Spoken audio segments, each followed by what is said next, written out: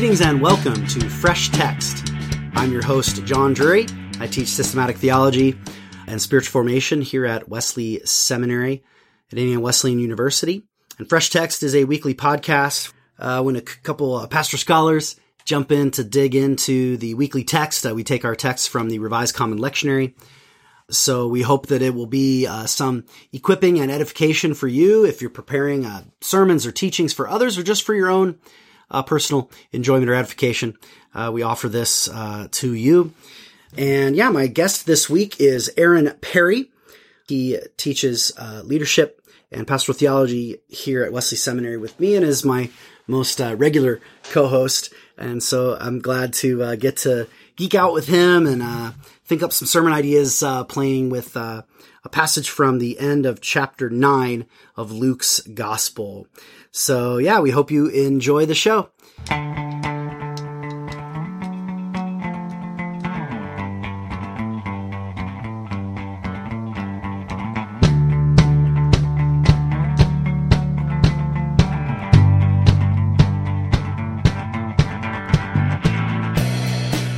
All right, let's do this. Our reading for this week, it's Year C, the third Sunday after Pentecost, is Luke chapter 9, verse 51 through 62. 9, verse 51 through 62. One of those verses we've mentioned many times over the course of this time, so I made sure to reserve this week for you, thinking it would be nice to make some connections there. Awesome. Do you want to read or do you want to pray this week? I'll pray. I want to pray. Okay. I shall read. So here goes. Luke chapter 9, beginning with verse 51. When the days drew near for him to be taken up, he set his face to go to Jerusalem. And he sent messengers ahead of him, who went and entered a village of the Samaritans to make preparations for him. But the people did not receive him because his face was set toward Jerusalem.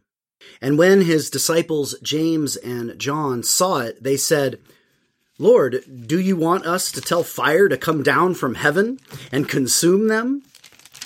And he turned and rebuked them, and they went on to another village.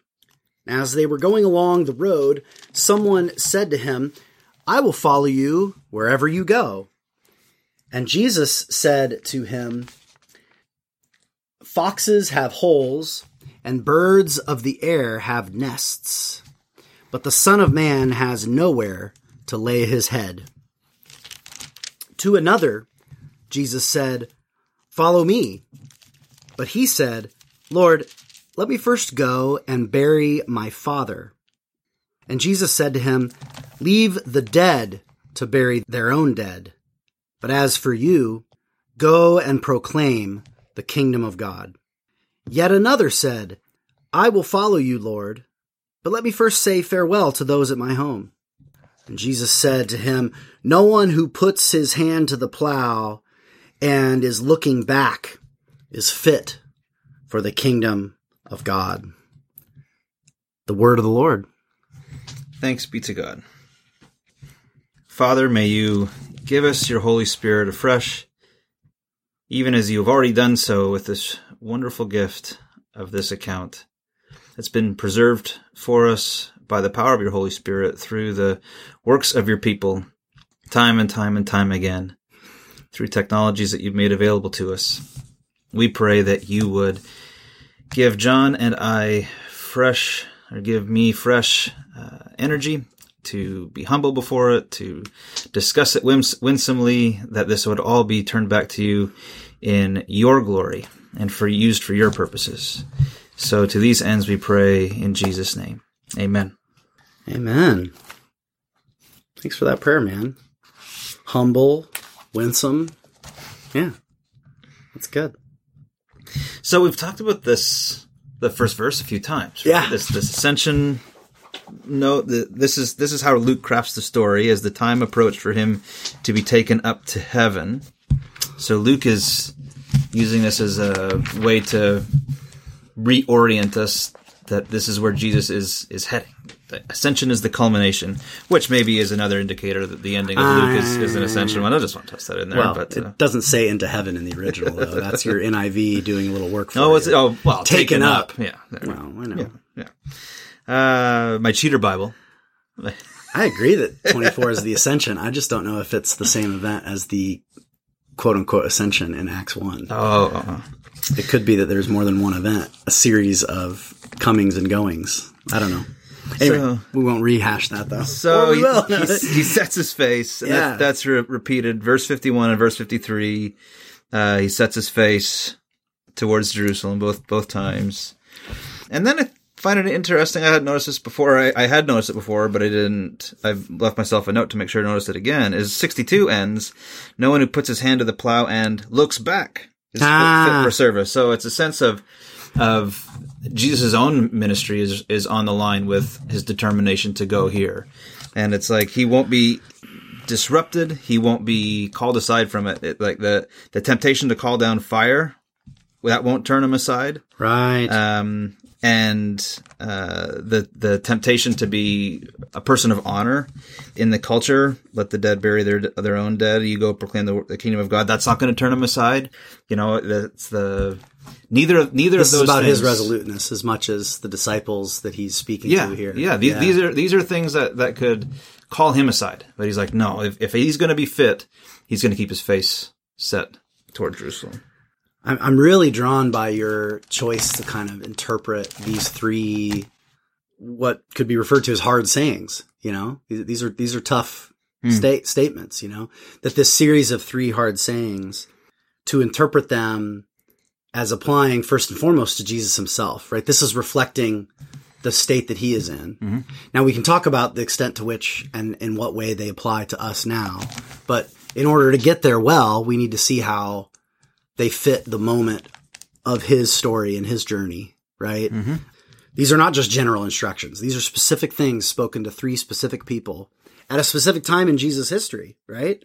I mean, I don't know about you, but I get the vibe that, like, at least in Luke's mind, given where he's chosen to put these statements, because they also appear in Matthew, but not in the same place. So, and they're not in Mark, so they seem like they'd be these more kind of free-floating sayings like of Jesus, right? So they don't fit just in one narrative place. By Luke choosing to put them where he puts them, he's inviting us to do, I think, exactly what you're saying, because Jesus, there's not an instruction when Jesus first calls the disciples at the beginning of Luke to leave everything. It seems to me more that they're freely choosing to leave everything to follow him, right? But now as he's transitioning from his Galilean ministry, where he may have been a lot more patient with people, you know, who are coming and going, the crowds, you know, now that he's setting his sights on Jerusalem, the stakes have been raised, right? It's like, okay, now if now you're going from being a disciple to being a follower, right? And to really be a follower brings with it letting go of the things that are going to hold you back. You know what I mean? Mm-hmm.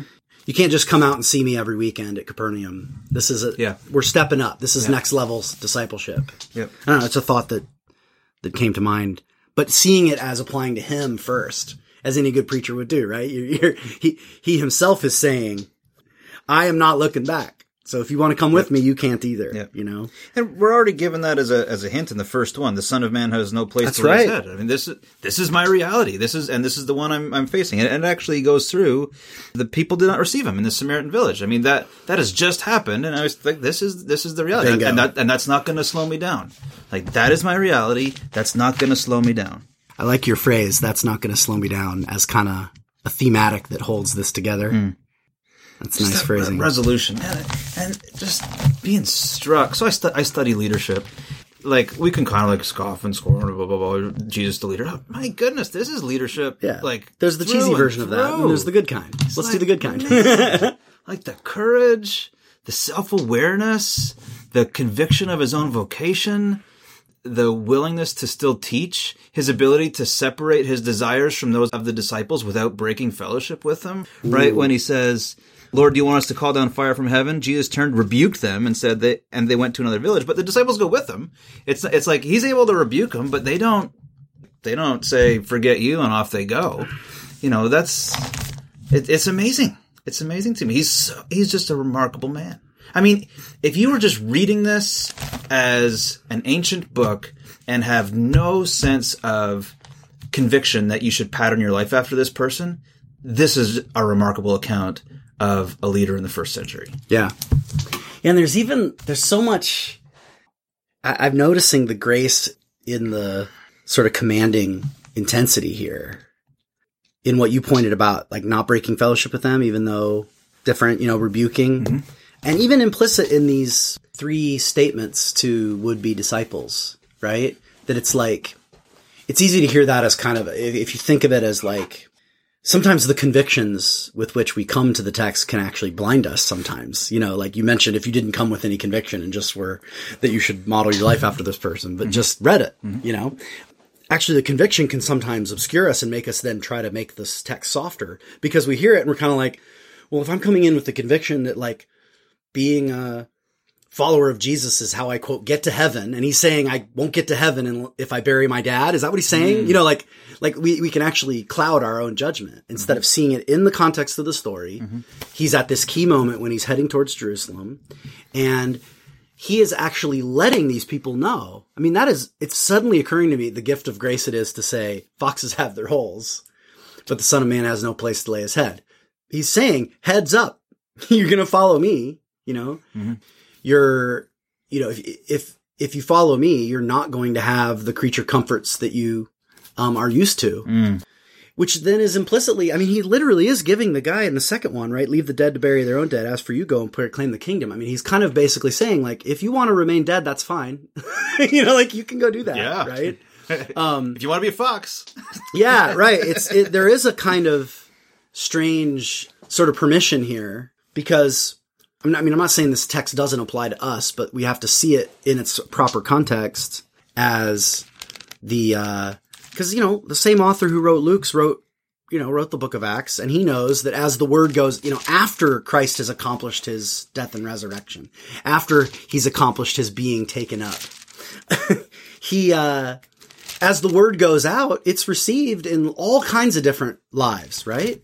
It's not like everywhere that Paul goes, these are the restrictions laid on every single believer. Yeah. They are the restrictions laid on Paul to live this is the call of an apostolic life. Yeah. This is what the medievals would, I mean, they maybe went too far in this direction, but they would say like, no, these don't apply to everybody, but some people have to obey this. Mm-hmm. Those who are given now we can make too strong of a clergy lay distinction, I think, and make a mistake that direction. Mm-hmm.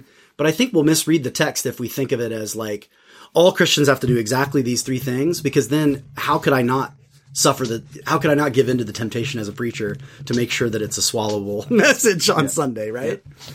But if you're going to be with Jesus and bear witness to his suffering in this particular way that he's calling, I don't know, maybe I'm getting too far ahead of ourselves, but I'm just trying to really take seriously the context that Luke puts this cost in. Mm-hmm. You almost get the sense that these stakes would not have been introduced prior to this moment, and even fitting these are, in chapter 8 and chapter 9, we've already had the transfiguration. We've already had Peter's confession. It's kind of like, I've given you enough, right? The core disciples, right? And if you're not in now, it's fish or cut bait time, right? Mm-hmm.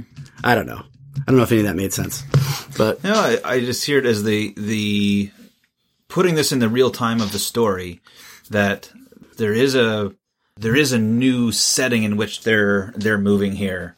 I don't know movies all that well, but I like at some point you feel the sense of a movie turning into, this is that kind of movie. This is the movie that I'm watching. All right. Or this is where we are in the movie, kind of the comedy that was given for relief earlier on in a fairly serious movie or in an action movie. That's probably going to take a step back as we now move into more intense times. And that's kind of what I read here, is that the levity's now gone, and now it's into the meat of what's happening. There's going to be more clarity. There's going to be more restriction. There's going to be higher stakes, so to speak, as the time approached for him to be taken up. Jesus set his face towards Jerusalem. Yeah. Yeah. And clarity, restriction, focus. Mixed into that. I mean, so you have ascension and crucifixion. I'll put into that if he's going to receive the honor of sitting at the right hand of the Father, he must go by way of Jerusalem. He must face which recurs throughout those Easter passages that we've just finished going through, right? Yeah. Like in Luke 24, the Messiah must suffer and then be glorified, right? Yeah. And this phrase, be taken up, has this kind of may have the broader connotation of a phrase like glorified in the book of John, you know? Mm-hmm. It's a way of naming the kind of the whole final event in a way, you know, that culminates in being taken, you know, removed from their visible presence. Because the taken up, it has that nice, you know how in the book of John you have lifted up and glorified, and you hear them and you think, oh, lifted up's like exalted, right? But then he says it's the way he's going to die, right? I do wonder if Luke's also toying with that. You know, same with like Exodus during the Transfiguration when they're talking about his Exodus. Mm-hmm. They've planted these little seeds. Exodus, lifted up. You know, the full meaning of these words are still to be revealed at the end of the story.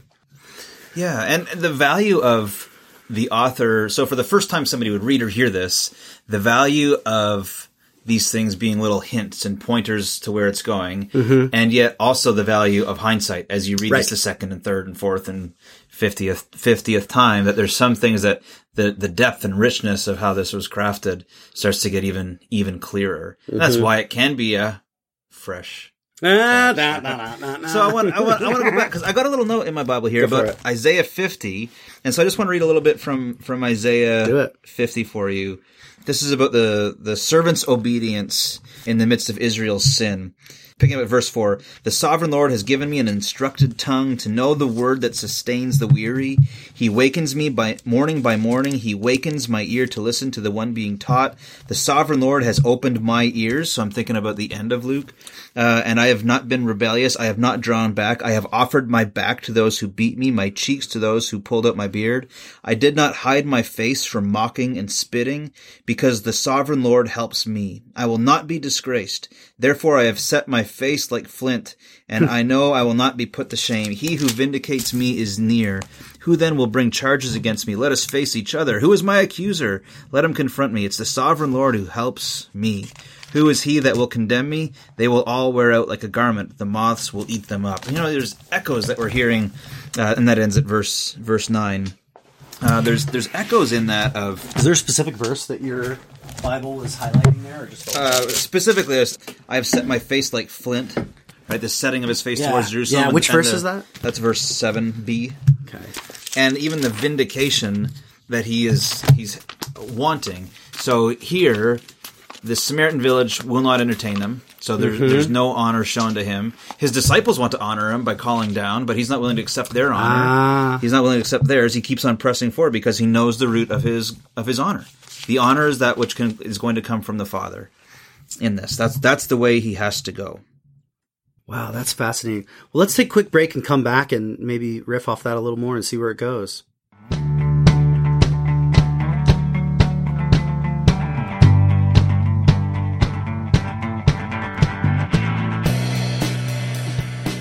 And we're back. Welcome back to Fresh Text. We're looking at Luke chapter 9, verses 51 through, 62? To the end of that chapter. It's this key turning point in the book of Luke. First 9 chapters after the birth stories. So chapters, about 3 through most of 9 take place mostly in Galilee. And then now we have this long journey that runs from 9:51 to the beginning of 19 when you have the triumphal entry. So it's this journey toward Jerusalem that begins with him knowing that his days, well, it doesn't say he knows, but it's implied, I suppose, maybe. But when the days had been fulfilled for him, for the taking up of him, and he himself set his face to the proceeding unto Jerusalem, right? And then from there, and I think your narratives, your shorthand for then the rest of this passage then is kind of these distractions or temptations from that setting of the face. I like that. Mm-hmm. That's a very helpful way of picturing it. I was glancing at Isaiah 50, verse 7. What'd you say it was? 50... 7, the second half of that verse. 50 verse 7, second half. Oh, I see. I was looking at the wrong chapter. Here it is, verse 7. Oh, man, that is too cool. Set my face. It's the same exact phrase is in the Greek version of Isaiah. Okay. So I was wondering if that's why your Bible was giving that, etheka to prosopon mu, right? And here it's, este risen to prosopon, just that kind of setting of the face. But then, that whole context, it's almost like you can't always count on this in the New Testament when they make an allusion to an Old Testament that they're alluding to the whole chapter. Sometimes they are, sometimes they're not, like when, Matthew, Mark, when Jesus, says, my God, why have you forsaken me? You go look up Psalm 22 and you're like, oh, the whole psalm actually is going on, even though he only quotes one verse. Mm-hmm. Boy, when you read Isaiah 50 there, I felt a lot of the themes of what's to come here that really confirm your hunch that there's a kind of, what dishonor am I willing to sacrifice for the greater honor of God's pleasure, of God's taking me up. I just think that's really cool because I think you're right. I think James and John, man, it's so interesting. James and John, right? Who we also have that famous story of them, right? Coming to Jesus and asking for the right and left hand in glory, in honor, right? And you can see here how even that request, it comes out of this mixed motive. It's a deep loyalty to Jesus, right? Yeah. It's a loyalty to Jesus that gets disordered by a misunderstanding and lack of faith and a mixed desire for their own glory, right? Because you can feel it there, like, hey, you want us to call down fire? Because they're kind of like, because, we just learned how to do that. And it's pretty cool, it's pretty cool to be able to call down fire on people. Didn't John just do something? I don't want to get too outside the text, but in the previous two verses, it has John answered, and the answer is right after the who is the greatest stuff. They saw a man driving out demons, and he said, we tried to stop him because he's not one of us. And Jesus says, whoever's not against you is for you. Yeah, that's a similar vibe, though. It's kind of John kind of bragging, like, hey, Jesus. I know what to do. Like, I know what's going on. I know who's in, right? I got... And it's kind of funny to have James and John now, as if he's like, he had just gotten rebuked. So now he's like, hey, James, will you come with me for this one? Just in case. Ooh, and I just saw it. Verse 55. And he turned and rebuked them. And the imagery there is he's on the road, right? He's going, right? And they're behind him. And he said he sent messengers, right? So maybe the messengers went ahead. He's marching along the road. This is how I'm picturing it. Jesus marching along. He's got the 12, maybe some other disciples, maybe the 70, maybe a crowd, right? Kind of gathered with him. He's in the front of them, marching along, right? Sent some messengers. The messengers come back and say, you're not welcome here. They heard you've got your eye on Jerusalem. Apparently that's a problem. We'll have to think about what that means. And then James and John are like right there, pretty close up to the front of the crowd, and they speak, and he turns around, right? That's how I'm picturing it, at least, turning around and looking at them and calling them out, like, no, we're not going to do that, right? And it says they went on to another village. Just move on to the next village. Yeah.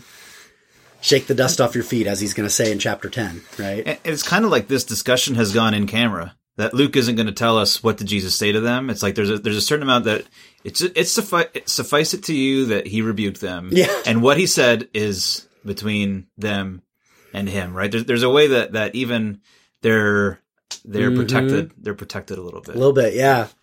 And interestingly, it's not the exact same thing as 50, right? Do not stop him, for the one who is not against you is for you. Well, this is an example. It's like maybe John thought he learned a lesson. Oh, but these people are like against you, Jesus. He's like, yeah. But we're not going to bring hellfire yet, maybe. And again, he just knows what the main task is, right? This is this leadership thing that you were highlighting, right? This is a great example of where like Jesus has, like they have the right to be annoyed by this Samaritan village. And apparently they imagine, and we have reason to believe they do have the power to do something about it. and he's choosing not to. And he doesn't say, at least as far as we know, right? No, it's great. Who cares? They don't need to accept me. It's like, no, they were supposed to, but they didn't. And we're going to move on. We're not going to, we're not going to pick that fight today. Yeah. That's so striking. I'm trying to picture what his face would have looked like when they saw it, because we're told twice that, and especially if we have that notion from Isaiah 50, this hardness, right? The hardness. And if we read this in terms of love, that the purpose of Jesus's action is from the heart of God, which is a heart of love, then there seems to be a way that he could be loving and yet completely determined and completely fierce in that way. That there was it was possible for there to be this fierce determination and love bound up in the same face. And so we're told that this is the face he has set towards Jerusalem, and yet if he turns to speak to them, this is the face that they see.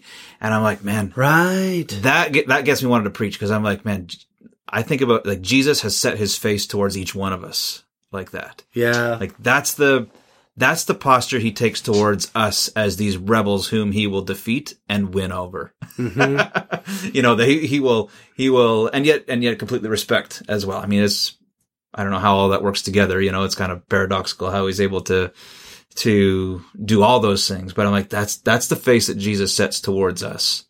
And kind of daunting, intriguing, scary, lots of responses I would have to it. Compelling. No question. even if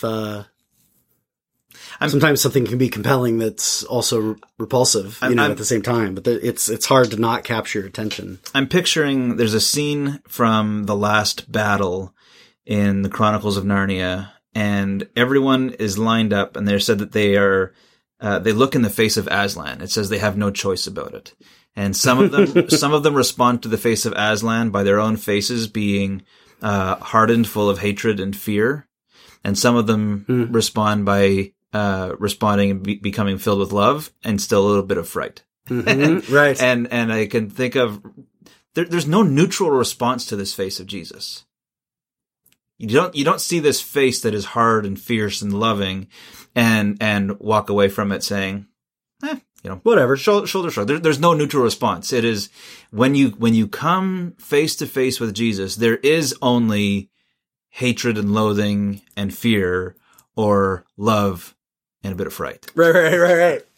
And notice how the one thing shared on all sides is fear. Right? Yeah. And of course fear is, and you get that sense of regularly how often the scriptures say, fear not. And yet the scriptures also praise fear of the Lord. Yeah. Now, do these words mean different things in context? Yes. But having said that, they're not completely unrelated. Exactly. Right. There's still a sense in which, the fear is the proper mode of the creature relating to God. Yeah. And when God takes on flesh and sets his sights on Jerusalem, it's a little scary. And random thought here, but maybe James and John, as I start to empathize with them a little bit, saw his determination and misinterpreted fierceness as vengefulness. Yeah. Right? Yeah. I don't know, man. As a kind of self-righteous, angry person, I connect with James and John. I'm kind of like, when something seems wrong, do you know what I mean? I don't always pick the fight, but I do stew in myself, and I do go to friends and to my wife and talk about, I kind of call down fire on my people who I think are wrong-headed. Yep. And so I'm feeling rebuked in a way that's freeing, though, as we read this passage, right? Being challenged to be like, how quick am I to want to be distracted by the little obstacles when Jesus has bigger fish to fry. And that kind of excites me about what it means to move forward. And like you said, I don't know if I've ever seen the close resonance between the opening line, the foxes have holes and birds have their nests, right on the heels of this first rejection as he starts traveling, right? To just really make it clear. It's kind of like, it's not just that you're leaving your own home. It's that you're not necessarily being invited into a safe place, right? following Jesus is dangerous. Yeah, I'm reflecting on this, that James and John have this certain amount of passion and vitriol, and in a sense, whenever the stakes don't get decreased here, it's not like Jesus is calming them down. It's like they're not yet passionate enough. You know, it's like they've found a spot to like let this passion get released from them, right? To get out this vengeance or this frustration, this anger. And it's like Jesus is saying, no, that you gotta ramp it up. Like if you cut it off now, you're stopping it short. Because sometimes we think about leadership as one who brings calmness to the room, and that can be true, and sometimes it's necessary. But sometimes you need a leader to ramp you up. You need a leader to turn up the heat as much as turn it down. That's right. Those are different things. And I wonder if there's a way that the following statements. Foxes have holes, birds of the air have nests, Son of Man has no place to lay his head. First, let me go, let the dead bury their own dead. No one puts his hand to the plow and looks back as fit for the service. It's like Jesus hasn't turned down the volume of James and John. It's like he's turning it up. They're too cool, right? They're not yet hot enough. Their passion isn't yet strong enough. He wants to tamp it, you know, and fuel it a little bit more, you know? Yeah, their passion's almost too small. Yeah. I'm hearing what you're saying, because they're thinking, well, this Samaritan village didn't house us, unlike the other one that's gonna. You know, they're trying to see who's the good guys and who the bad guys are. And Jesus kind of like, you know, Son of Man has nowhere to lay his head, right? You're getting caught up in the petty matter of, you know what I mean? I want you to see that actually, no, I'm expecting to be rejected and even abandoned by you, right? I mean, he's expecting, you know, I'm liking that ramping it up, right? Right, because they say this line, foxes have holes, could actually stir up the James and John even more to be like, yeah, dang Samaritans. Why didn't they let us stay? And fun fact, I just noticed that, you know, we're only half a chapter away from the parable of the Good Samaritan, which sticks the use of the Samaritan as a positive example. Is quite striking in front of these disciples who wanted to bring down fire on a Samaritan village who didn't welcome Jesus. Yeah. But also confirms that this wasn't mere stereotyping. It was actually rooted in a sense that maybe the disciples were feeling unwelcomed, you know, as they pushed out into this more edgier season of ministry. Yeah. The character who's commended in the Good Samaritan is from a group that they have reason to be angry, frustrated, annoyed at. Not simply stereotypically, but actually. Yeah. You know, from what has just happened. Yeah. Dude, this text is wild, man. I have never combined so carefully as you've helped me do today, the 57 through 62, these three sayings with the James and John story and the face set on Jerusalem, like really treating that as one text. Like some of the text boundaries that the Revised Common Lectionary uses, sometimes they're kind of dumb. And I'm like, that didn't make sense. Why did they break it off there? You know what I mean? That's happened to us sometimes. But a lot of times it will force me to focus on a particular set of passages. You know what I mean? And sometimes I'll see connections that I've never seen before, and you're helping me see them in this conversation. The way that the face set on Jerusalem really sets the tone for these hard sayings. Yeah. Yeah. Awesome. Well, let's take a quick break, and when we come back, let's write a sermon.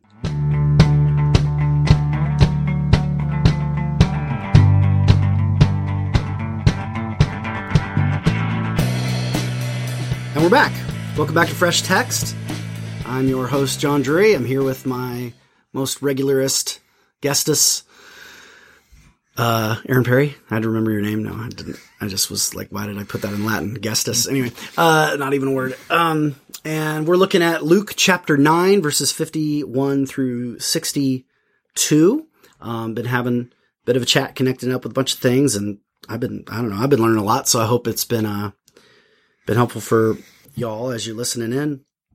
So now we're just going to bring it to a close by just kind of exploring some possible ways we could go with this homiletically. So let's write a sermon. What do we want to focus on?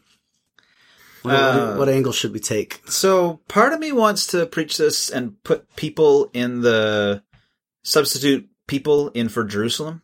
and Jesus sets his face toward us, and what Jesus has overcome precisely to come to us, and make us look into the face of Jesus. I think that's one way I would like to preach it. And the other one, I think, is a way for us to put ourselves in the shoes of Jesus and to start to tease out the various obstacles that we should expect for us, kind of like a Pilgrim's Progress kind of thing. Like if we're going to follow after him, then we should anticipate facing the same challenges, and then teasing out even some of the complexity of it, because it is pretty complex. I mean, you can even preach 3 sermons on that. The Christian's relationship to material goods. You know, if you want to look at that in verse 58, the Christian's responsibility within his family to go and bury my father. You know, and Christians value highly the category of family, and are told to honor their father and mother. You know, and some tension in that, and yet at times we might have to honor Jesus over honoring our parents or honoring other people who are important in our lives. And then maybe the final one would be the tension of this relationship, that it's like this middle challenge of going and burying my father has one set of challenges, which is, am I going to behave in the honorable fashion and fulfill my good familial duty? And the second one is kind of, but the father's dead. The father's not going to know if the son buries him or not. You know, the neighbors are going to know, but the father's not going to know. But the family that the fellow wants to say goodbye to, they're going to know. They are living and present. They're going to know if the first person never came back to say goodbye.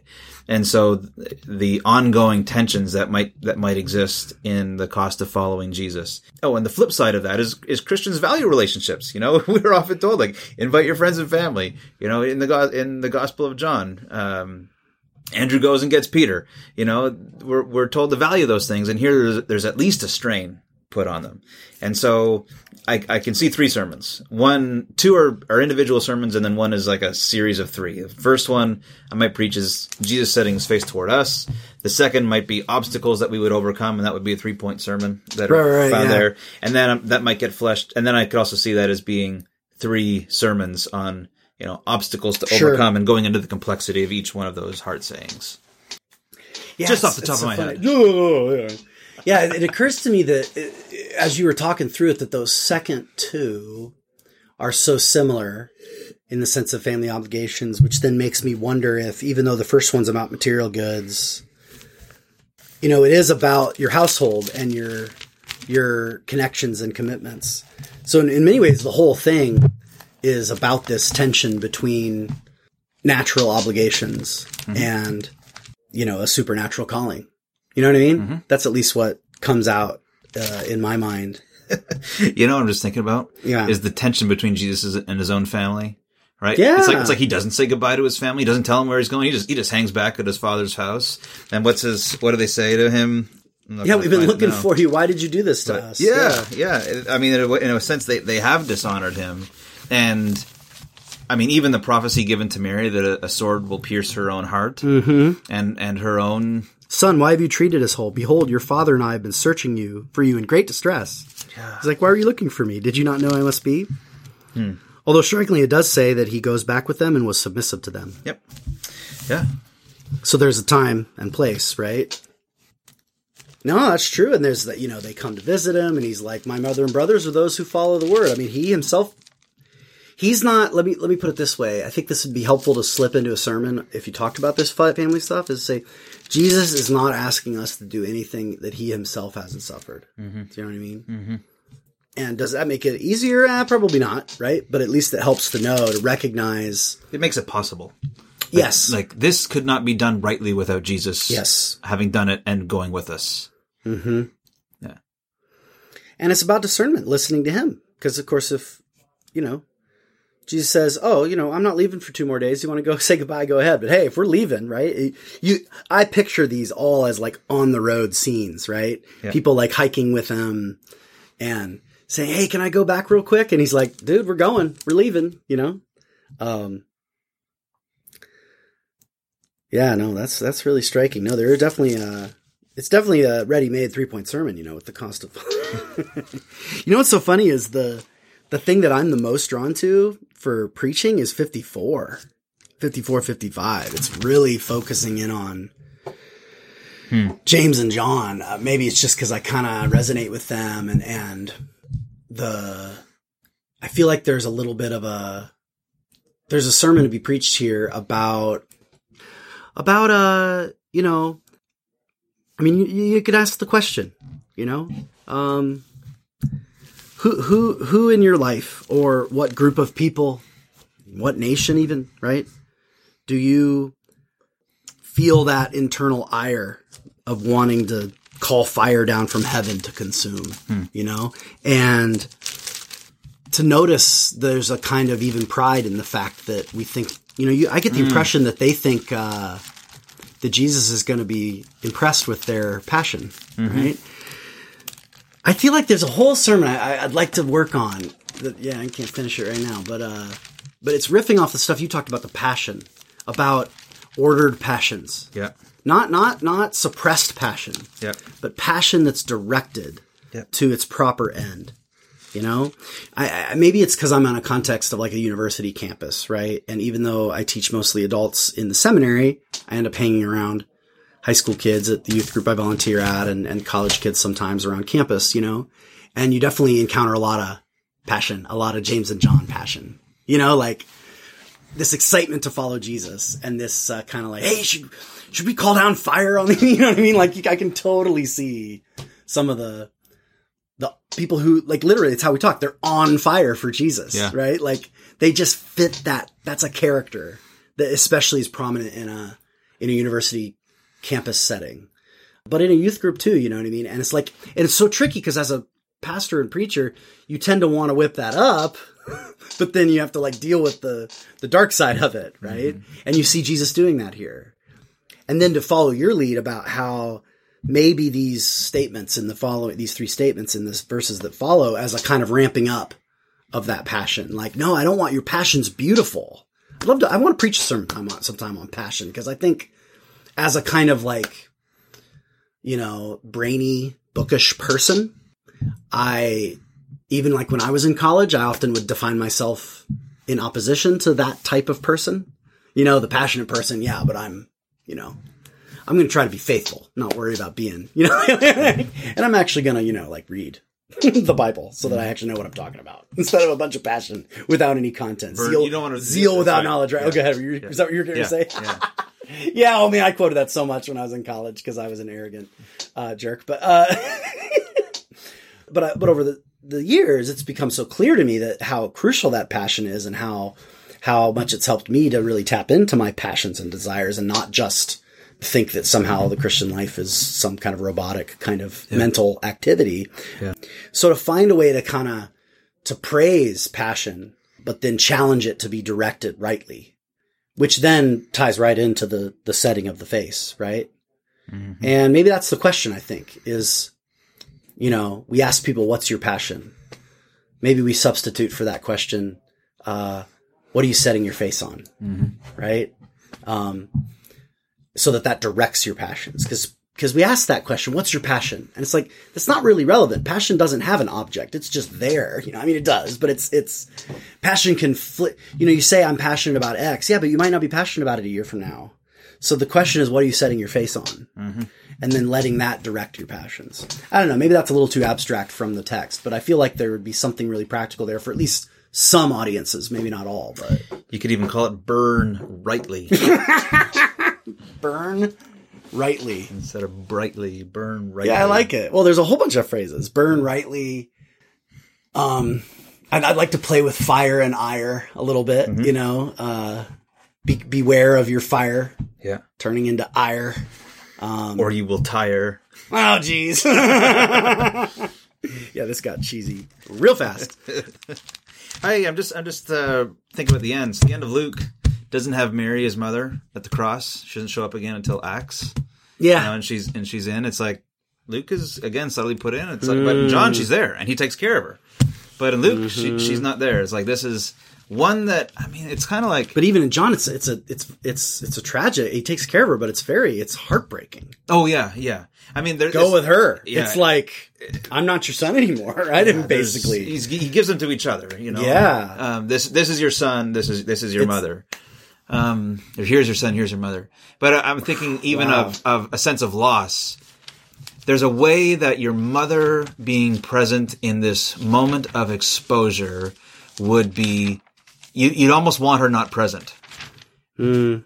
On the other hand, your mother, if there is a time you would want your mom's presence, Mm-hmm. it's this time whenever everyone else has scorned you, and here's one who you expect to love you right to the end unconditionally is your mom. And you know that, I mean, the relationship between the mother and the firstborn son in the first century is crucial, right? Yeah. He's supposed to take care of her. And it's like, if there's a time when Jesus would have wanted his mom's presence, it's almost like the crucifixion would be it, on the one side of it. And maybe Luke gives us a subtle hint subtlety that he didn't have her then. He really did. She, in a sense, she let the dead bury their own dead. Yeah. And he had to keep on proclaiming the kingdom, like she let her son be buried, because she doesn't show up again until she comes around. Yeah.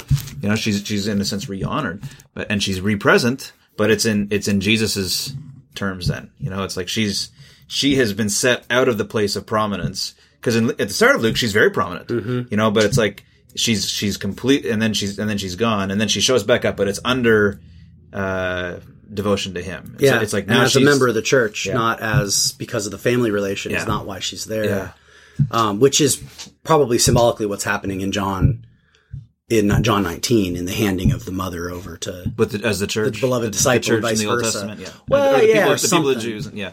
Then at least it has some kind of symbolic value of however you take it. Even if you take it literally, it's saying your relationship to me is now mediated through you being a member of the church rather than as my natural mother. Yeah. And the strain that the call of Christ, that discipleship puts on family relations is very real. And even just taking some time in a sermon to acknowledge that and express some kind of empathy and recognition that some of you are already experiencing this strain. Yeah. Some of you feel this strain coming and it's holding you back in your commitment. Mm-hmm. Maybe Christ has called you to a certain kind of choice or way of life that you're reluctant to step into, or you're altering the deal to make it a little bit safer not because you're trying to protect yourself per se, but because you just think your parents won't approve, or, you know what I mean? That happens a lot. Now, is it just simply like, forget them, screw them, right? No, the whole witness of Scripture places attention on that. But at the same time, what do you set your face on, right? I don't know, man. This in a very strange way, this could be a Mother's Day or a Father's Day passage. Yes.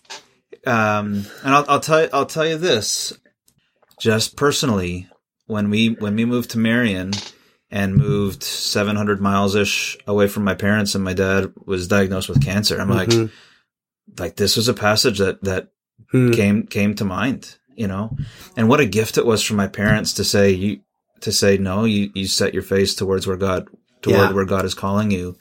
And man, to remind parents, they can give a wonderful gift to their children by letting them know that their relationships are rightly ordered. And to encourage a right ordering of their children's relationships, that God comes first and they come second. And to remind, you could also make this a child dedication passage. That's right. Right.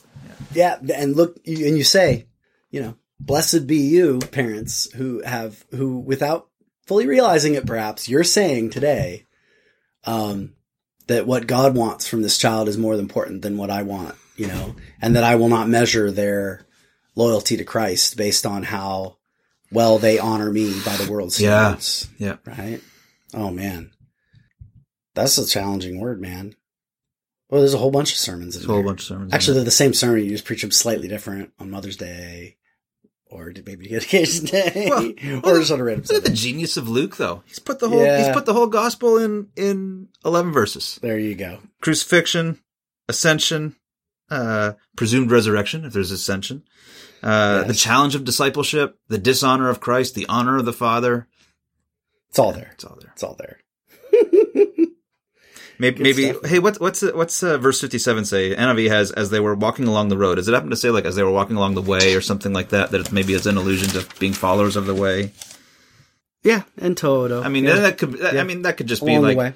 as they're going along the way, you know. Or it could also mean, man, this is what it means to go along the way. Well, and this is this same verb, the proceeding, that he's proceeding towards Jerusalem. He's going. It's the same verb, right?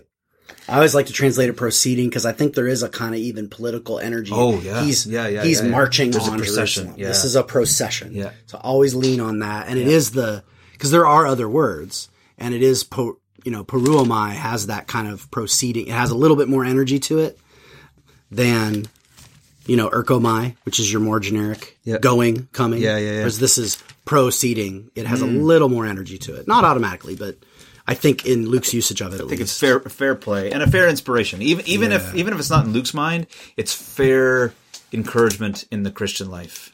Yeah. And there's another sermon. I mean, perhaps eisegetic, but well, it's one of those things where, you know me, I give lots of permission for eisegesis.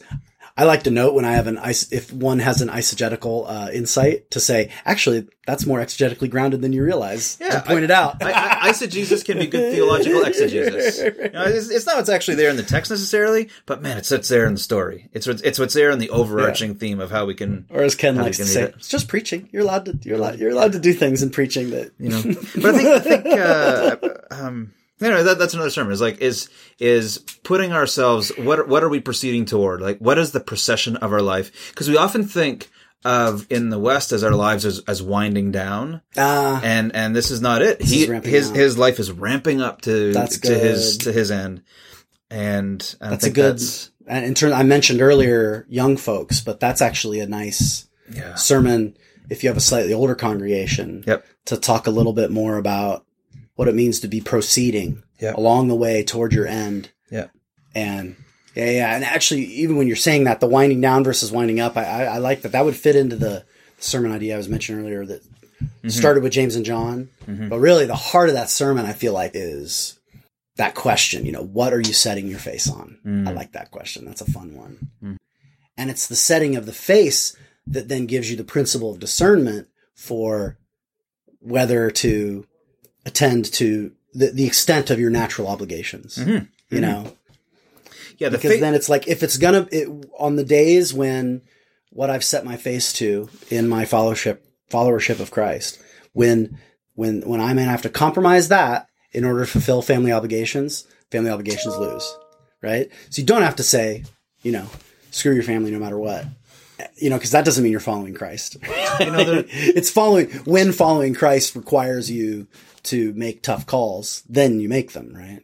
There's a way that actually we can truly set our face towards natural obligations after we have set our face toward our own Jerusalems, and we go the way of the cross. With Mary coming back after the right? When we go the way of the cross, that's when we actually have a face that can be turned towards our family. That's not in good. I mean, this is C.S. Lewis again.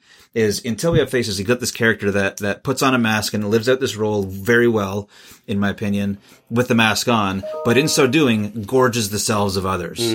And it's like here the turning of the face that's gone the way of our own Jerusalems and is crucified with Christ and is now raised with him, has the face of Christ that is yet our own face that can be truly turned towards our family, so that what they see in us is not one who's going to engorge their identities and take their identities in themselves, but precisely they're going to see Christ in us and can see that's what they want to set their face toward as well. And so it becomes this kind of not system that collapses in on itself, but it's a system that's always perpetuating and moving ahead, can be advanced because it's consistently towards Christ that we're facing from transformed selves. Yeah, that's beautiful. And it matches the structure of Luke and Acts, where, the whole story of Acts is full of churches being established in homes that, it doesn't have this same kind of vibe, but this is what's required of those who are going to carry the gospel across those boundaries. Yeah. Well, that's really cool, man. Hey, thanks for geeking out with me. I think we've had enough time, and I think you need to go and I need to go, and it's been about an hour, so I'm sure all our listeners already went.